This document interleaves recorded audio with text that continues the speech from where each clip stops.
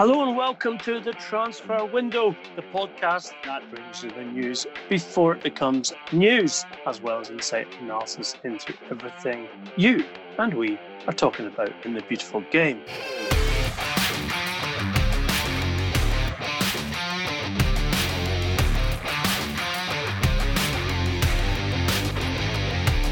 I'm Ian McGarry, and with me as always is Duncan Castles. Today we've got transfer news abound for you, as well as information on the proposed takeover of Newcastle United.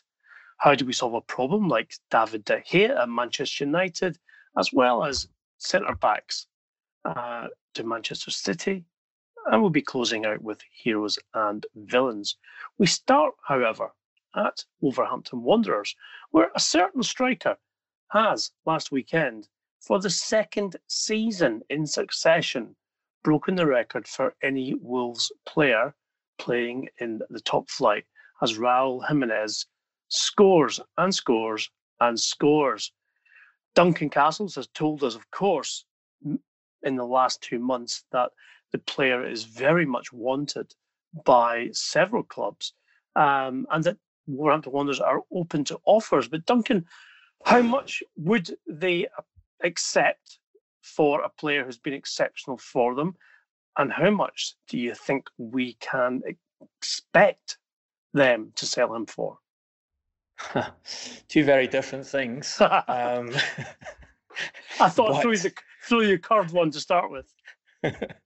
But the word from Wolverhampton Wanderers is that Raul Jimenez, while they are, as we've reported for some time, open to selling the player, while Raul Jimenez has been making noises that he would like to test himself at a bigger club if the opportunity presents itself this summer. He's talked publicly about that. I think they feel that people have got the wrong idea, and that means he can be accessed at a cheap fee.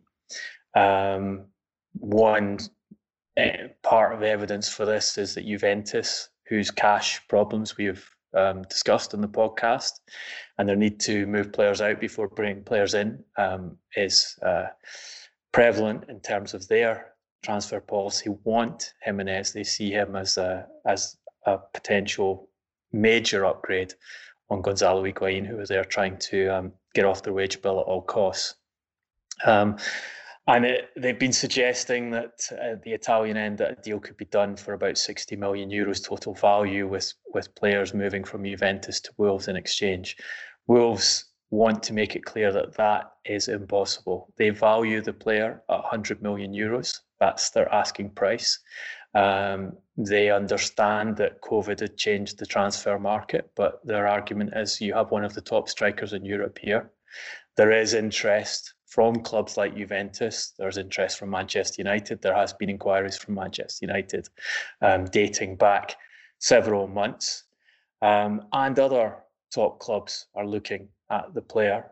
Therefore, if he is to leave, they expect a fee to represent his qualities and the level of club that are interested in him. And they'll say, look how much Juventus paid to sign Gonzalo Higuain. Look how much they're paying Gonzalo Higuain. If Raul Jimenez is going to be a replacement for him, then he must have a valuation at a similar level to the one Higuain had when Juventus signed him. They also say Jimenez is not a cheap player on their books. In fact, I think he would be the most expensive player of the many signings that Wolverhampton have brought in this, extremely impressive ascent to becoming a club who are at present on the fringes of the Champions League qualification. Results have closed the gap to Manchester United, and where Manchester City's Champions League ban to be upheld, then fifth place is very much a viable target for Wolves this season. But they paid 3 million as a loan fee to Benfica to initially secure Jimenez, and then the full release clause agreed fee for Jimenez subsequent to that to make it a full transfer at another 38 million euros. So 41 million euros of transfer cost. He is their best paid player. He's on a substantial salary. He is a very valuable asset. They are a club who have been prepared to hold on to assets such as Ruben Neves, who are desired by other clubs until the money is right for them. They have Adama Traore, who is garnering interest throughout Europe. Their pre-COVID asking price for Traore was 150 million euros. So again, that gives you an example of the way Wolves see themselves. They're not short of cash. They have long-term ambitions to establish themselves as a Champions League club. So they want to make it clear that they're not going to be an easy club to deal with. You have to meet them with a lot of money if you want to take the best players from them. Well, Raul Jimenez has been a revelation, Duncan, that's for sure, in terms of the goals he's scored and also the quality that he's shown. But 100 million is a lot of money. When you look at it in context, you have Timo Werner, albeit with a release clause, obviously, going to Chelsea for in the region of 60 million euros, having scored 26 goals in 32 games in the Bundesliga and more outside in terms of the Champions League. It seems to me that that would be a, let's just say, optimistic fee that Wolves would be expecting post-COVID economics. Do we think that Jimenez could leave for less? Do we think it's more realistic that he would leave for around 65 to 70 million euros? Should that be the price offered for the player? Well, the explicit advice to me was that 60 million euros doesn't even get near to what Wolves would be prepared to sell the player for. So we'll see. Obviously, they have a player who would like to move on, so that's not in their favour. The degree to which he would like to move on is open to question. Were Wolves to get that Champions League qualification place, then it would obviously be easier to convince Jimenez to stay, because you can say to him, look, you remain in the Premier League and now we give you Champions League football. He's older than Timo Werner for sure, but what I think he's ably demonstrated in his time at Wolves and his time in the Premier League is that he is a top-class striker who will score you a lot of goals, who will create goals, who has a physical presence and a speed and an ability to score in different ways. And there are not a great deal of those around anymore. If you want that type of striker, you don't have that many options. Strikers are always valuable commodities. So you can see why they are saying, don't expect us to sell you this player for cheap. You've got to take us seriously in the market. We're not a club who have financial problems, as others certainly have in this COVID situation. So there's not big discounts to be had if you want to come and sign our players. And I believe he's on 3 years left on his contract. So it's not like anyone who looks to buy Jimenez can get an easy discount based on the length of what he's got left on his contract at Molineux. So it'll be very interesting to see what they achieve in terms of price if indeed the player does leave. One player who's certainly not leaving, although some people think he should be, is David De Gea. Let me just give you a couple of quotes from one former Manchester United captain. If I was in that dressing room, I'd be swinging punches at him. That's a routine save. He should be making that all day long. I'm just not having that. I'm sick to death of this goalkeeper. All quotes from Roy Keane about David De Gea. Now, we've seen in the last 2 or 3 days lots of speculation regarding Manchester United's young goalkeeper, who's currently on at Sheffield United, Dean Henderson, who we here on the Transfer Window podcast told you a month ago was very sceptical about returning to Old Trafford for next season unless he was given assurances about game time, because he believes himself to be a number one goalkeeper and also he wants to make a challenge to Jordan Pickford for the goalkeeping spot for England for Euro 2020, now being played, obviously, in 2021. Henderson has been allowed to stay at Sheffield United for the remainder of the restarted season, but any new loan deal has yet to be negotiated and agreed. Duncan, we know that De Gea signed a record contract with Manchester United in order to stay. We know that his agent, George Mendes, made probably what was a sensational deal for the player and himself on the basis that no one else actually wanted to sign De Gea or wanted to pay him the wages. And yet here we are again finding ourselves discussing his form, his what looks like lapses in concentration, which have been punctuated throughout this particular season. He's a player who appears to be short on concentration, lacking in confidence, a player who is costing his team points. With Henderson playing so well at Sheffield United, a team who are actually challenging Manchester United for Champions League place, Solskjaer, I think, has a choice and a big decision to make. If I put it to you that it would be a challenge to his head coach career at Manchester United to say to the club, to Henderson, come back, you will be number one at Manchester United for next season, and De Gea will simply have to fight for his place. Do you think Solskjaer has both the courage and the cojones to make that decision? It's a really interesting situation, this, because in principle, Manchester United should be in the strong position. They have the contracts of a goalkeeper who was regarded as the best in the world for a long period and whose form has declined. But he is their player long term.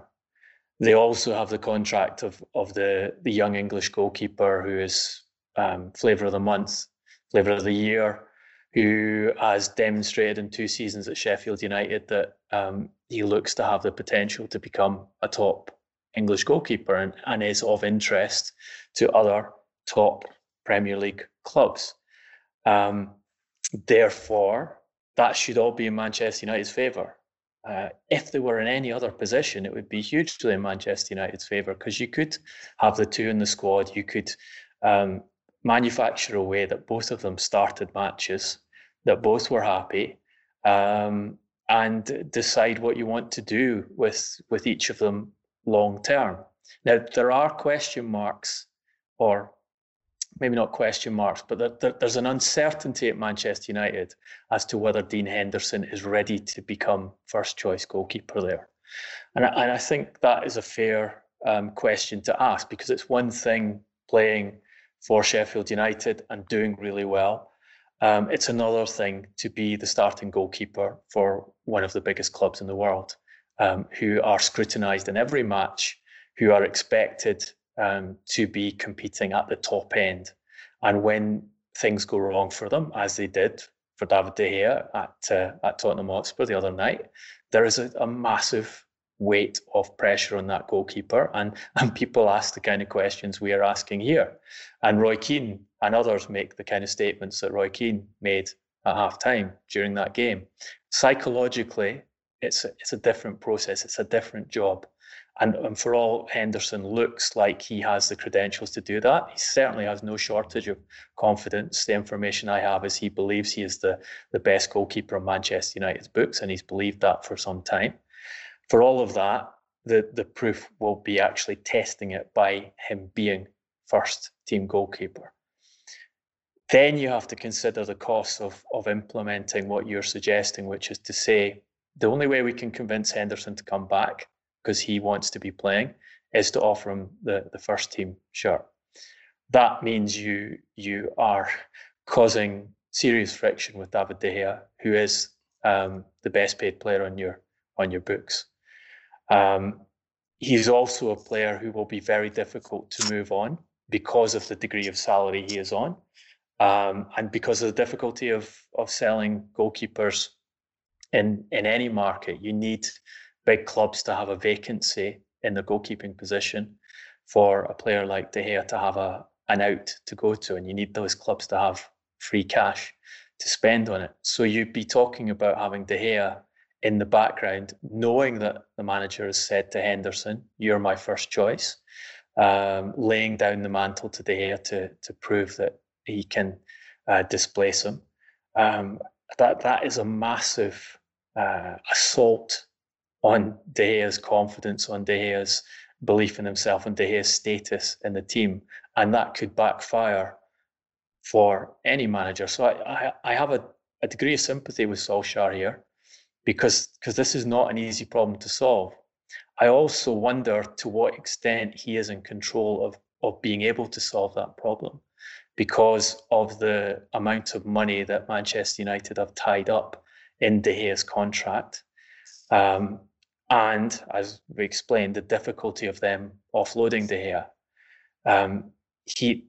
By promoting Henderson and turning De Gea into the backup goalkeeper, that would cost Manchester United money down the line. It would not look good for Ed Woodward, who convinced the Glazers to sanction the huge contract that was given to De Gea. It does not fit into the pattern of rebuild and the strategy that Manchester United have sold to the fans, in the sense of De Gea being a cornerstone of it, when the celebrations over retaining him, the marketing of him as the top goalkeeper in the world. These things are harder to do in the reality of a club. So what seems like the best solution from a football perspective could easily backfire on them. And I'm not sure Solskjaer has the status within the club to be able to say, I have complete control over who I choose to be my starters in each position. I decide that De Gea is not performing well enough for me, and I'm going to give the number one shirt to Dean Henderson, and let's just ride with the consequences. Just as I'm not sure he has the ability to say, for example, Scott McTominay will consistently be picked ahead of Paul Pogba in this midfield. Yes, he did that in the first game, but that's the return game, and Pogba hasn't played for months, and you can say, well, McTominay trained better during the restart preparations. We've seen a lot of other clubs make unusual selections, the kind of selections you see at the start of the season or in pre-season, where you reward the players who've done well in the training camp. So there's an excuse for it. But long term, does Solskjaer have the authority to say Pogba doesn't fit in? I'm going to play a lesser name instead of him, whether that happens down the line. But it's one of the very tough calls that Manchester United are going to make, and it's an unusually tough call to make. And I think that the difficulty is exacerbated by De Gea's personality. Difficulty is exacerbated by De Gea it was not his first choice to remain at Manchester United. Whatever is said after the contract was signed, he was trying to get out of the club. He was looking for offers from elsewhere. We know he agreed to join Real Madrid several years ago. The plan had been to go back to Spain. So you can see why in the background there can be an unhappiness and a discontent at his part with what he's ended up having to do, regardless of the financial benefits it's had for him. And Dean Henderson is not a malleable character. With other young English goalkeepers, you might be able to say, oh, I'll come to Manchester United. Second choice for Manchester United is a great status in itself. We see you as replacing De Gea down the line. Fight for your place. Show me how good you are. And I promise you, I'll give you that first team jersey if you prove yourself to be good enough. That, from what is coming from Dean Henderson and the people around him, is not going to be the case. There's also, I think, a parallel with what happened at Chelsea with Thibaut Courtois and Petr Cech. And in that case, Jose Mourinho was allowed to bring back the younger goalkeeper who'd been on loan, who'd been excelling in Spain, albeit at a higher level, playing for Atletico than Dean Henderson has been for Sheffield United, and say, come back, don't push for a move for another club. Don't push for a permanent transfer to Atletico. If you come, I will make you first choice. And allowed to keep Petr Cech on the squad and had the benefit of having two great goalkeepers there, but they were different personalities. It was a different scenario. Cech was reaching the end of his career. David De Gea should be at the peak of his career as a goalkeeper, and one way or another, Manchester United have to sort out the fact that he's not performing at his peak at the present and come up with a solution for it. So the short answer is no courage, niente cojones then. For Solskjaer, that is, not for De Gea. Well, I mean, I agree with you. It's a very, very difficult situation for Solskjaer. De Gea, I think is relying still on the reputation he built and one which he earned through brilliant performances season after season as Manchester's best player. He was voted best player at United for years in a row. Certainly carried the team through some stormy periods, that's for sure. But I think, if you cut away some of the Roy Keane BS in terms of it being outrage and sort of emotional, you get his point that Davide has not been at his best, has been culpable in conceding many goals, which in regular circumstances you would expect him to stop and save. And now Solskjaer is in a position where he has to make a decision about what's best for the team, because this is a goalkeeper who is now showing himself to be consistently unreliable. And they have a ready-made backup in Henderson, who is among the top 5 goalkeepers in the Premier League for saves made over the last 12 months with Sheffield United, or certainly this last season. And even the United fans, Duncan, will look at that and say, yeah, De Gea's been brilliant for us, etc., etc. However, maybe it's time for a change. And this guy's not going to cost us anything, because look at the huge fee that, for instance, Chelsea paid for Kepa from Athletic Bilbao. And he has not proved himself to be necessarily as reliable as they hoped he would be either. And yet there's a goalkeeper, young, English, ambitious, extremely motivated, who United have access to. All they've got to do is effectively say he's not coming back on loan to Bramall Lane. He's coming back to Old Trafford. And even if in the interim he is challenging De Gea for the number 1 spot, at least he's putting pressure on the Spanish international to perform better than he has been. Yeah, if you can get the player to accept that. And as you reported initially in Henderson, the problem is his contract runs out in 2023. Manchester United want to tie him to a longer term contract, and he's refusing to do that unless the conditions suit him, and the conditions that do not suit him are to come in as backup. He wants to be playing another full season of Premier League football.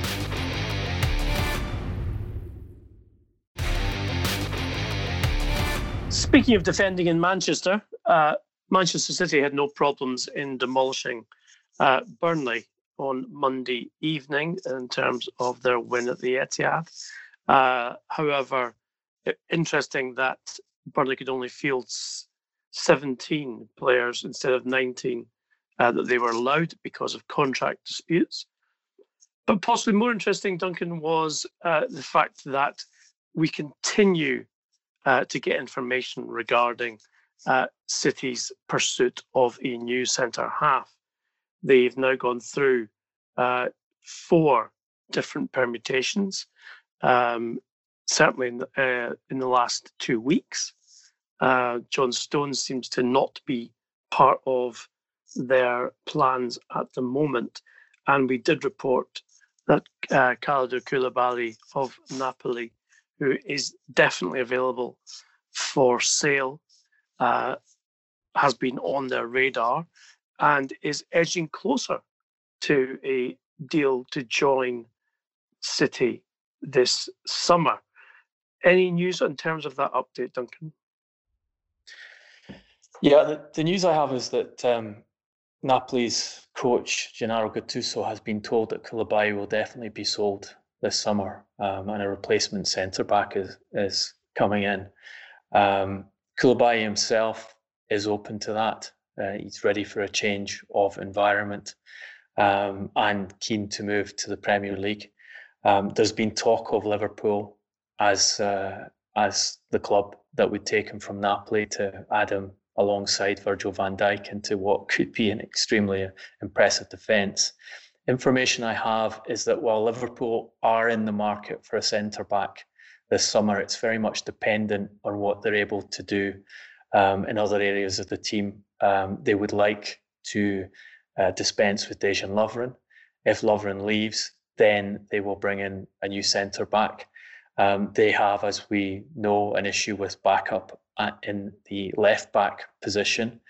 And they are thinking that one potential solution for both areas would be to sign a left-footed centre-back who is also comfortable playing at left-back, and that individual to be the cover for Andy Robertson, and another option for them in the centre of defence. Their priority, I'm told, remains to add someone to their attack, and they're prepared to put resource into that after failing to get Timo Werner, after deciding not to exercise his release clause at RB Leipzig, despite Jurgen Klopp's extremely hard work to persuade Werner that Liverpool was the right place to begin his career in the Premier League. So all of that points to Koulibaly, who's a right-footed player, and would be extremely expensive. Napoli's asking price pre-COVID was 100 million euros. They would be expected to come down, but I don't see the fee coming significantly down into the 60 million euro mark. Napoli, the noises from Napoli is perhaps 80 million would do it at present. Obviously, all of these things are open to negotiation, but it's going to be a significant salary. It's going to be significant wages. And the word from people close to Koulibaly is he thinks there's a strong chance he will end up at Manchester City. The noises and the efforts City have made so far, and obviously their greater need for a top centre-back, as we've talked about many times. The only centre-back option that Guardiola trusts at present is Aymeric Laporte. They've spent this whole season short of quality at centre-back, puts them in Koulibaly's mind as his more likely destination this summer. It's an interesting situation that City regards that they have spent extensively on their defence, but still don't appear to have settled on what's the best lineup. Uncertainty over Kyle Walker, right back, as we know. Definitely doubts over who the best centre-back pairing is. Left-back even has not been settled. Weird for a club and a manager who have spent so much money in recruitment. But apart from that, Duncan, let's just remind our listeners, and I'm sure they will remember, that you reported first Leroy Sané, the interest from Bayern Munich, the fact that he had told the club that he would not be renewing his contract, despite several attempts to get him to enter into negotiations. We also reported that, against Pep Guardiola's wishes, he attended a knee surgeon in Munich rather than Guardiola's preferred knee surgeon that he sent all of his players to in Barcelona. And now, of course, Guardiola has confirmed what you said, and that is that Sané will not sign a new contract, and therefore he believes he's played his last game for the club.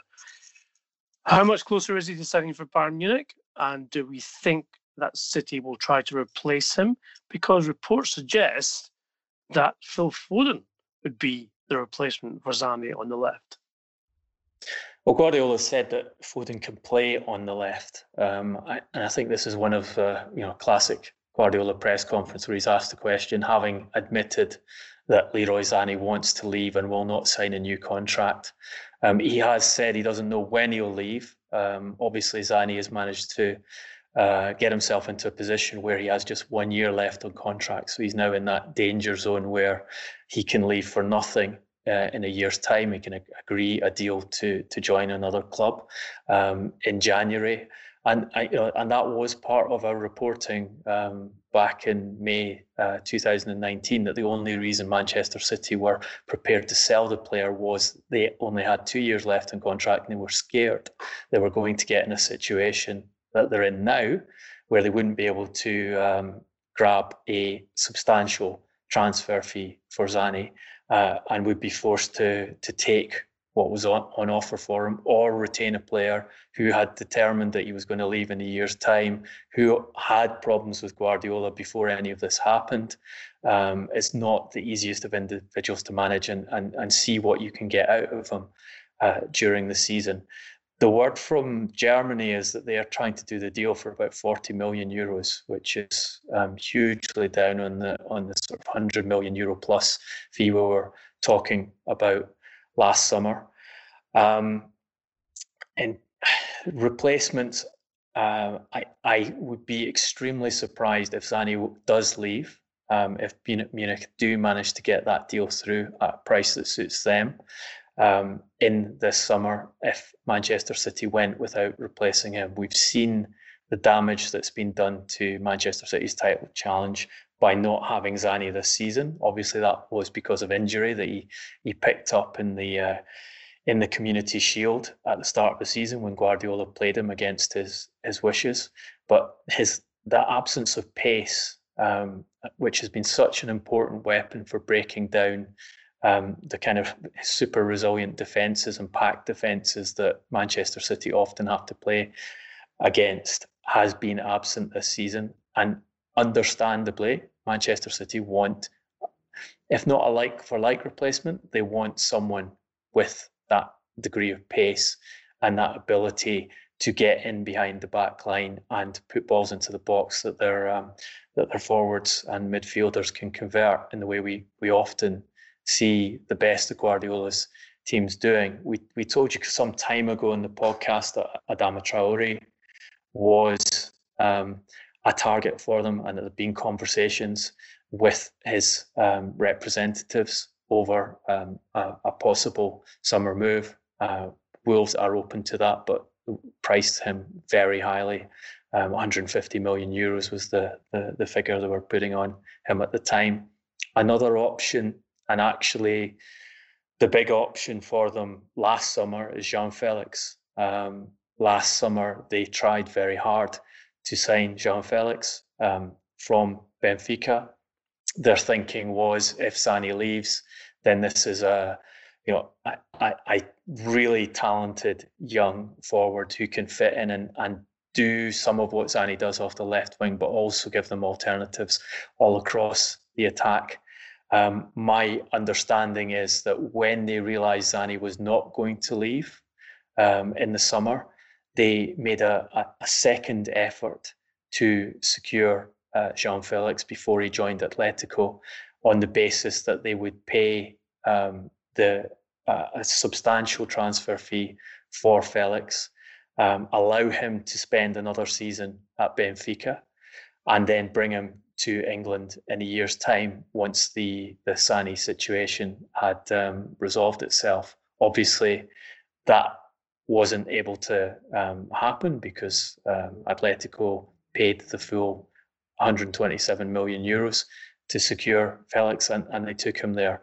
But I don't think you can entirely rule out the possibility that Manchester City might have another go for Felix in this market, simply because he has not bedded in as well at Atletico as people had hoped. He's not an ideal fit for Diego Simeone's football, hasn't proved to be that fit for his football. And I think there is the possibility that were a substantial fee to be offered, and we're talking a very substantial fee to be offered to Atletico for the player, they'd be open to selling him this summer. Whether City are capable of doing that alongside deals like Koulibaly is a big question. Obviously, they don't know if they're going to have Champions League football at the moment. As we discussed in the last podcast, they've been handed the opportunity to put a lot more of Abu Dhabi's cash into the transfer market by the relaxation of FFP rules. The people who are working in the market and assessing where things are going to go, I think are still trying to work out just what the degree of spend is going to be from clubs like Manchester City this summer. And it is, all of this, I think, is fundamentally dependent on whether Project Restart works in full, whether we get through all these games without a problem that results in football being stopped, or results because we have problems in a much longer delay to get fans back in the stadium. Possible swap with Kingsley Coman? Not something I've heard mentioned. What I'm hearing from the Bayern end is that they want to get the transfer fee down as low as possible. And they're prepared to put cash into the deal because they feel they have the player completely secured in terms of his desire to come to Bayern and to force that exit from Manchester City that we began talking about over a year ago. With Onyeletin's contract, that seems to be the most likely outcome of this particular situation. The most likely outcome of the Newcastle United takeover by the Saudi Arabian Public Investment Fund in conjunction with Amanda Staveley and others has been in doubt for many weeks now, Duncan, and we have continued to keep our listeners up to date with the very latest news. Interesting developments over the last 48 hours regarding the Saudi Arabian government's pledge that they will fight piracy of the television broadcast rights, which have been the subject of complaints from the World Trade Organization to the Premier League, as well as to individual Premier League clubs from Qatar. Do we know anything more regarding what the likely timing is, and indeed what the outcome may be? Well, we're now over 10 weeks since the documents were submitted and the Premier League approval process began. Talking to someone involved in that deal, he thinks that's the longest the Premier League has ever taken to make a decision on the matter. It's far longer than they expected. Their initial guidance was 3 to 4 weeks. Would be the timescale required to go through the financial plans and documents and to answer questions Premier League had over owners and ownership structure. Clearly, that guidance proved to be incorrect. As we've said many times, it's far more complicated than any other deal. There's more attention on this deal. Trying to do it in the background of COVID has certainly brought more publicity to it, and obviously given the Premier League major problems that they needed to deal with as a priority over deciding on this takeover deal. Said last week that the indications coming from the Premier League were that they were close to making a decision. Talking to someone involved in the bid today, he said they have had indications from the lawyers and from Newcastle United that is indeed the case, and they're hoping to get the decision very soon. They certainly don't understand why it should take any much longer, as they have dealt with all the questions, answered all the questions that have been put to them from the Premier League via Newcastle United. Remember, the communication is not direct from the Premier League to the buyers; it goes through the member club. So, in their view, there shouldn't be any block on making the decision, and they hope that it's a positive one. I think you're right to highlight that action from Saudi Arabia, from the Saudi Arabian government, and from Saudi Arabia Football Federation, saying that they would take action against piracy and make moves to shut down websites that were involved in illegal streaming. They have taken action to prevent BOutQ set-top boxes operating in their country. Their argument is that they're showing willingness to deal with the issues that BN have had and that the Premier League have had with the actions of individuals in Saudi Arabia and Saudi Arabia's refusal up until now to even allow legal action to be taken against those bodies in their country.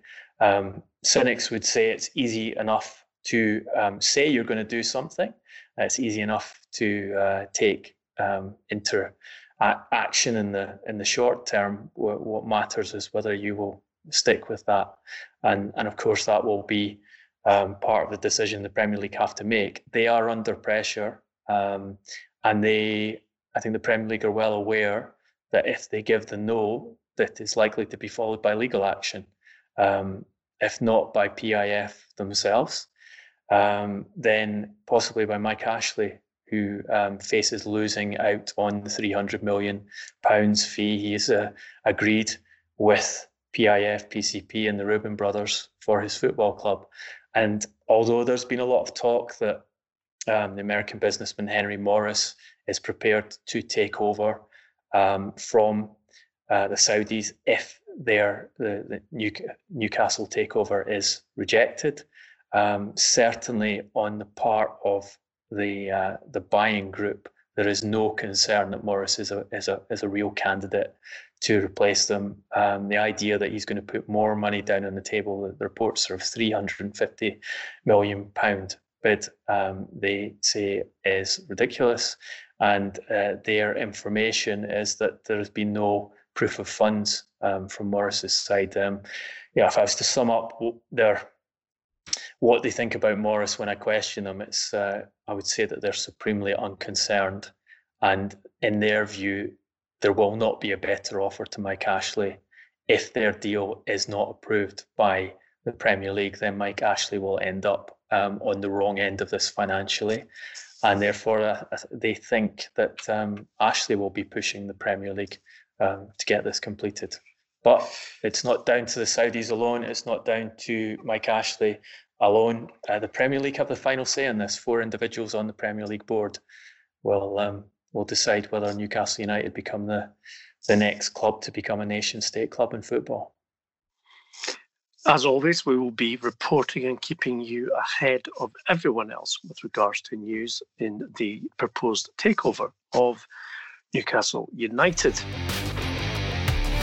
We're going to wrap up today's podcast with the very popular hero and villain. And I'm going to go first, Duncan. In a change of the way that we do things, I'm going to go for a hero first, simply because I've actually thought of someone who deserves it more than anything else, which is unusual for me. I'm going to go for the now Geordie legend, segueing from our last part of the pod. Big Joe Linton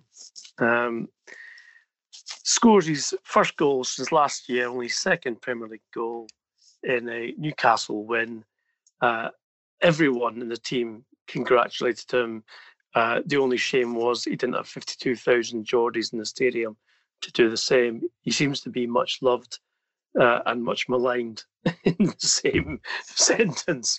But the fact that he managed to get 1-on-1 with a goalkeeper in the first half and then against Sheffield United and then effectively fall over himself before he managed to get the shot away, but brushed himself down, got himself back into the game and scored with a lovely touch for the 3-0 win. So, Joe Linton, you are our hero of this week's podcast. Duncan, please give me your villains. Well, I'm glad you've chosen Joe Linton, because that reminds me of an article I saw this week in The Guardian, which had a combination of subheads that I never thought I'd see in football reporting before. It had talking about the Saudi Arabian intervention and piracy. It had one subhead saying, pledge to eliminate practice and shut down 231 platforms from Saudi Arabia. And then the second subhead was Steve Bruce delighted with Joe Linton's first home goal. Not your average football match report. No, indeed. It's not and also not very catchy. Typical Guardian. I think they might have been short of space and trying to combine two big stories into one piece. Well, Joe's definitely a big story or a big unit, one of the two. Go on then, villains. Villains of the week. Very easy this week, sadly. But the Burnley supporters who decided that the best response to the Black Lives Matters campaign, which the Premier League I think has done such a effective and telling job, and the sight of everyone in the stadium taking the knee, apart from Sadio Mane. Unfortunately, before he just forgot. He just ran. Of course, he forgot. But it shows his eagerness as a footballer. But that sight of everyone taking the knee has been one of the most telling moments of the restart of the Premier League. But those Burnley fans had decided that the response to that should be to fly a White Lives Matter banner over Manchester City Stadium yesterday. Where you saw the reaction from your club's own players, you saw the reaction from the football watching public. You obviously know who you are and the stupidity of what you've done. Absolutely correct. And when you start flying banners like that, it does indeed, if you look in the mirror, tell you that the stacks of chips are in your favour to begin with, when you think that that's the right thing to do. There's no doubt about that. Congratulations also to Ben Mee, the Burnley captain, who immediately after the game said that he was both ashamed and embarrassed by that action, as well as Burnley Football Club's response and the manager, Sean Dyche, who all condemned that, as we do here on the Transfer Window podcast. Now, you always like to be in debate with us, and we always like to be in debate with you. So please do so and continue to do so on our social media channels, which are at Transfer Podcast on Instagram, Facebook, and Twitter. We also, in a new and wonderfully upwardly mobile development, have a YouTube channel. Just get onto YouTube and search Transfer Window Podcast, and you'll be able to get the pod there as well. If you want to continue with Duncan and I personally, which of course you know we do engage with you, we are not like other podcasts who simply put the pod out and don't bother about what you think about it. We certainly do, and we like to debate with you. That's at Duncan Castles and at Garbo SJ. That's all for today's transfer window. We would like you to stay safe and be well until the next one later this week. Until then, thanks for listening.